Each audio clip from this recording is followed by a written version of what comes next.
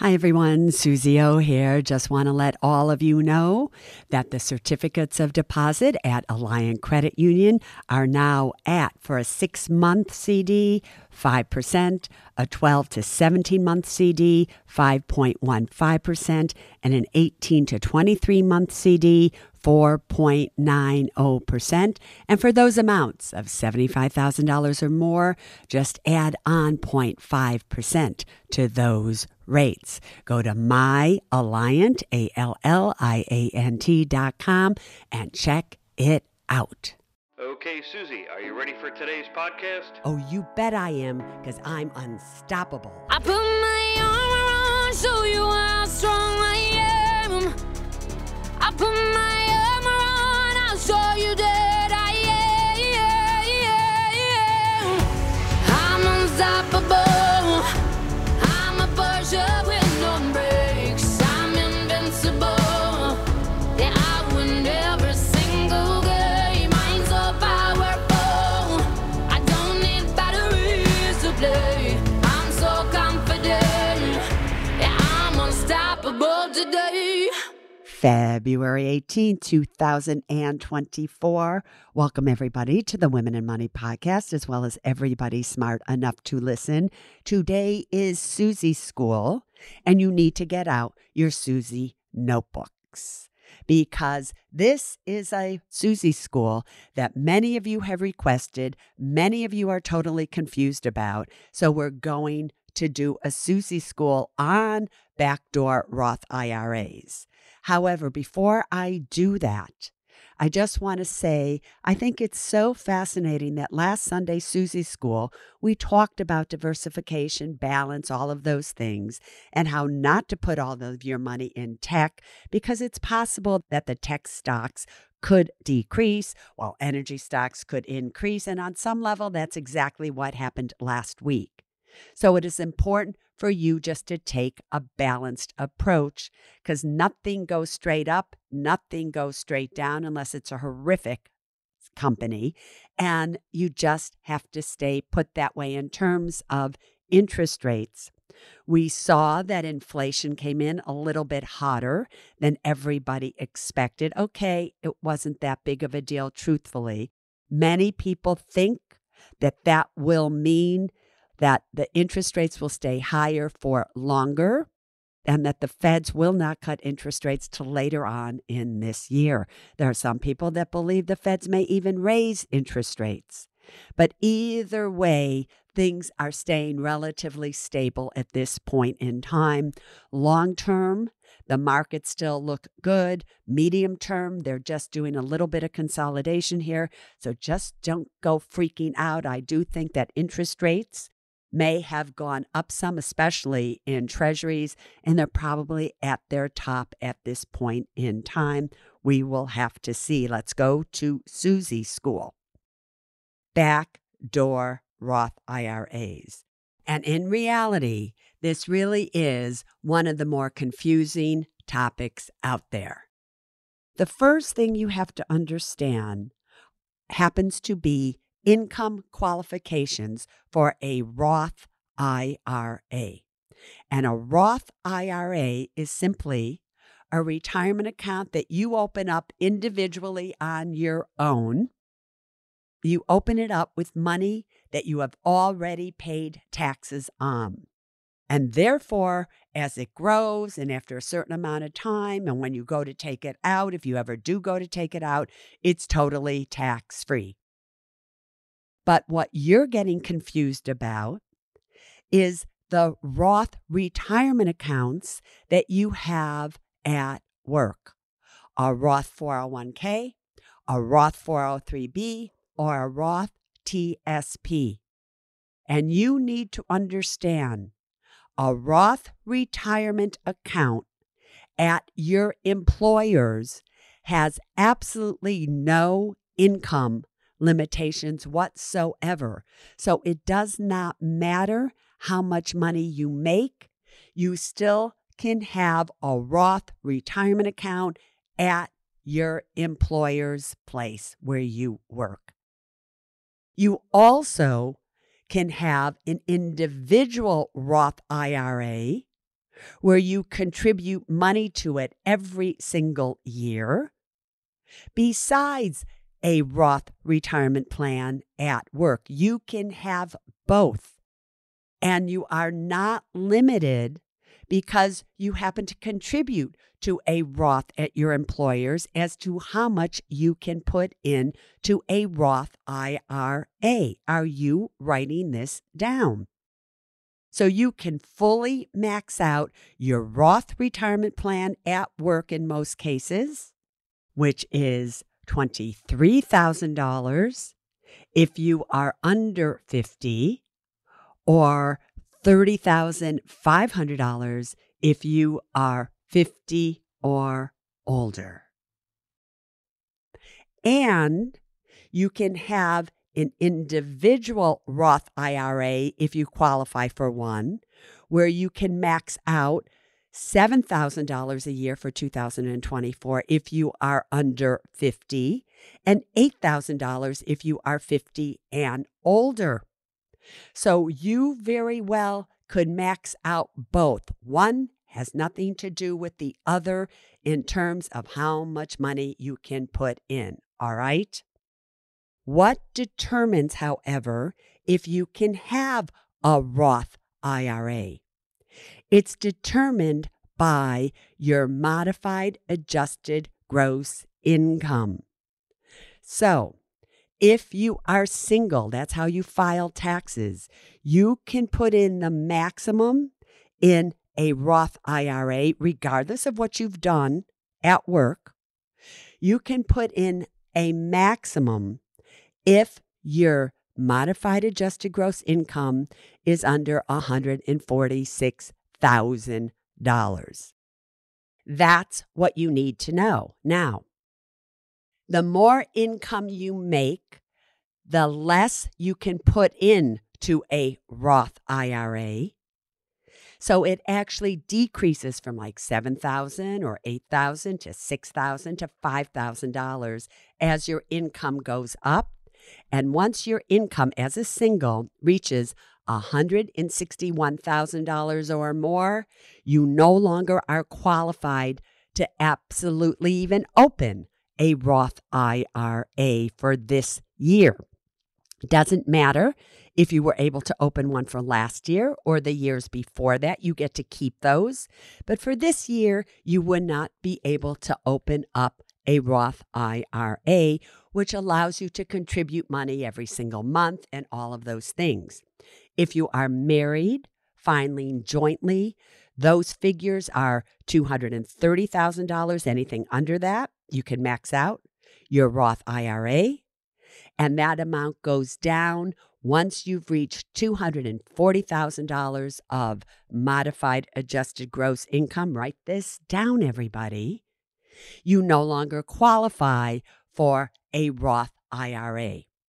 Now, the Roth IRA that I happen to be talking about is a contributory Roth IRA, which every single year you can put money into it. There are all these types of advantages to it, but it's a contributory Roth where you contribute every single year as long as you still qualify income-wise. Just know that. Where all of you are getting confused is with something known as a converted Roth IRA. A conversion is when you go from a retirement account that you already have, that you have never paid taxes on. That's known as a traditional 401k, 403b, or TSP, or a traditional IRA. And you decide that the money that you already have in a traditional retirement account, you want to convert to a Roth retirement account. And when you convert, there are no income qualifications whatsoever. If you had, let's just say, $50,000 in a traditional IRA at a brokerage firm, held in your obviously individual name, and you wanted to convert some of that or all of that to a Roth IRA, you could absolutely do so. Even if you were making $1 million a year, you could do so. You just need to know any money that you convert is taxed to you that year as ordinary income. Write that down. You can also convert in your employer's retirement accounts from a traditional retirement account at your employer into their Roth retirement account, but whatever amount you convert, you will owe ordinary income taxes on. But most people who convert a traditional retirement account to a Roth, they are converting money they have never paid taxes on. Do not confuse the two. Doesn't matter what other kind of retirement accounts you have, you can convert it and you will just owe taxes on any amount of money you convert. Let's go to a backdoor Roth IRA and why you would do one. You make more than the modified adjusted gross incomes that I told you about. And therefore, you don't qualify to be able to do a contributory Roth IRA. Government says, sorry, a Roth IRA, one that you contribute to every year, has so many advantages over any other retirement account out there. We're only going to allow certain people who don't make that much money, relatively speaking, allowed to have one. But let's say you're making $400,000, $500,000 a year, whether you're single, individual, whatever it may be, and therefore you do not qualify. There is a way for you to get money into a Roth IRA, and that's by going through the back door. How do you do that? You do that by opening up an IRA that's called a non-deductible IRA. Remember, most of you that have a traditional IRA, you funded it with money that you never paid taxes on. So money that is in a traditional IRA is money that's known as pre-taxed money. Never pay taxes on it. To set up a backdoor Roth, you fund it with money that you have already paid taxes on. So it's a non-deductible IRA. And that's how you set it up. When you open it up with a brokerage firm, you tell them that this is a non-deductible IRA. After it's been in there, and many tax people will tell you, let it sit there for 6 months or so. So it just doesn't look like you did that just to get into a Roth IRA. But after it's been there for a little bit, you then can convert it to a Roth IRA. Why can you convert it then to a Roth IRA? Because there are no income limitations on conversions, everybody. There are only income limitations on contributory Roth IRAs. Please understand that difference. So if you have money that you've already paid taxes on in a non-deductible IRA and you convert it to a Roth IRA, now you have gotten money into a Roth IRA regardless of the income that you make. That's called going through the back door. Here, however, is what you have to understand. If you happen to have an individual retirement account, whether it is a traditional IRA, a SEP IRA for small business owners, a simple IRA, whatever you happen to have outside of work, what you have at work makes no difference. If it has the letters IRA on it, you own it outside of what you have at work. Listen to me closely now. And it is obviously funded with money that you have never paid taxes on. It is not a Roth. It is an IRA that you have funded with pre-tax money. And you do a backdoor Roth IRA, you are going to owe taxes according to what's called the pro rata rule. Write that down. On the amount of money that you converted to your backdoor Roth with money you have already paid taxes on.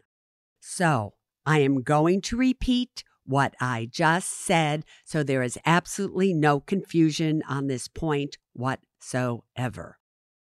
Before you ever do a backdoor Roth IRA, you have got to make sure if you have any money in a traditional IRA or any account outside of your employer, and it wouldn't have the words IRA on it if it were at your employer's, by the way. An IRA is an individual retirement account that you set up by yourself. Any account that has the three letters IRA that has been funded with pre-tax money, which most of them have. Now, recently, they're going to be coming out with Roth SEP IRAs but then it would say Roth. So if it doesn't say Roth on it and it simply says IRA of any kind, and you do a backdoor Roth, you are going to be subjected to the pro rata rule. So this is how the pro rata rule works. Let's just assume that you have $30,000 in a SEP IRA. Just let's assume that that is true. And you decided to do a backdoor Roth IRA. So you deposited at the beginning of January $8,000.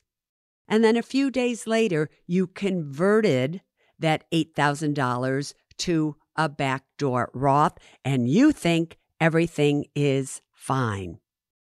But it's not okay because you have $30,000 in a pre-taxed SEP IRA. So to put it simply, what that means to you is you now are subject to the pro rata rule, and you need to know how to calculate the pro rata rule. So this is how you would do it in this particular example.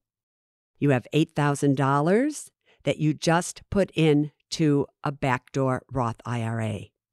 You have to add that $8,000 to the $30,000 that you have in your SEP IRA. So now you have a total of $38,000 in all your individual retirement accounts.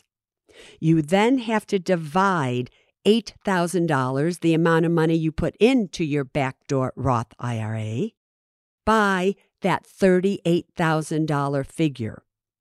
And what you would find is that is 21%.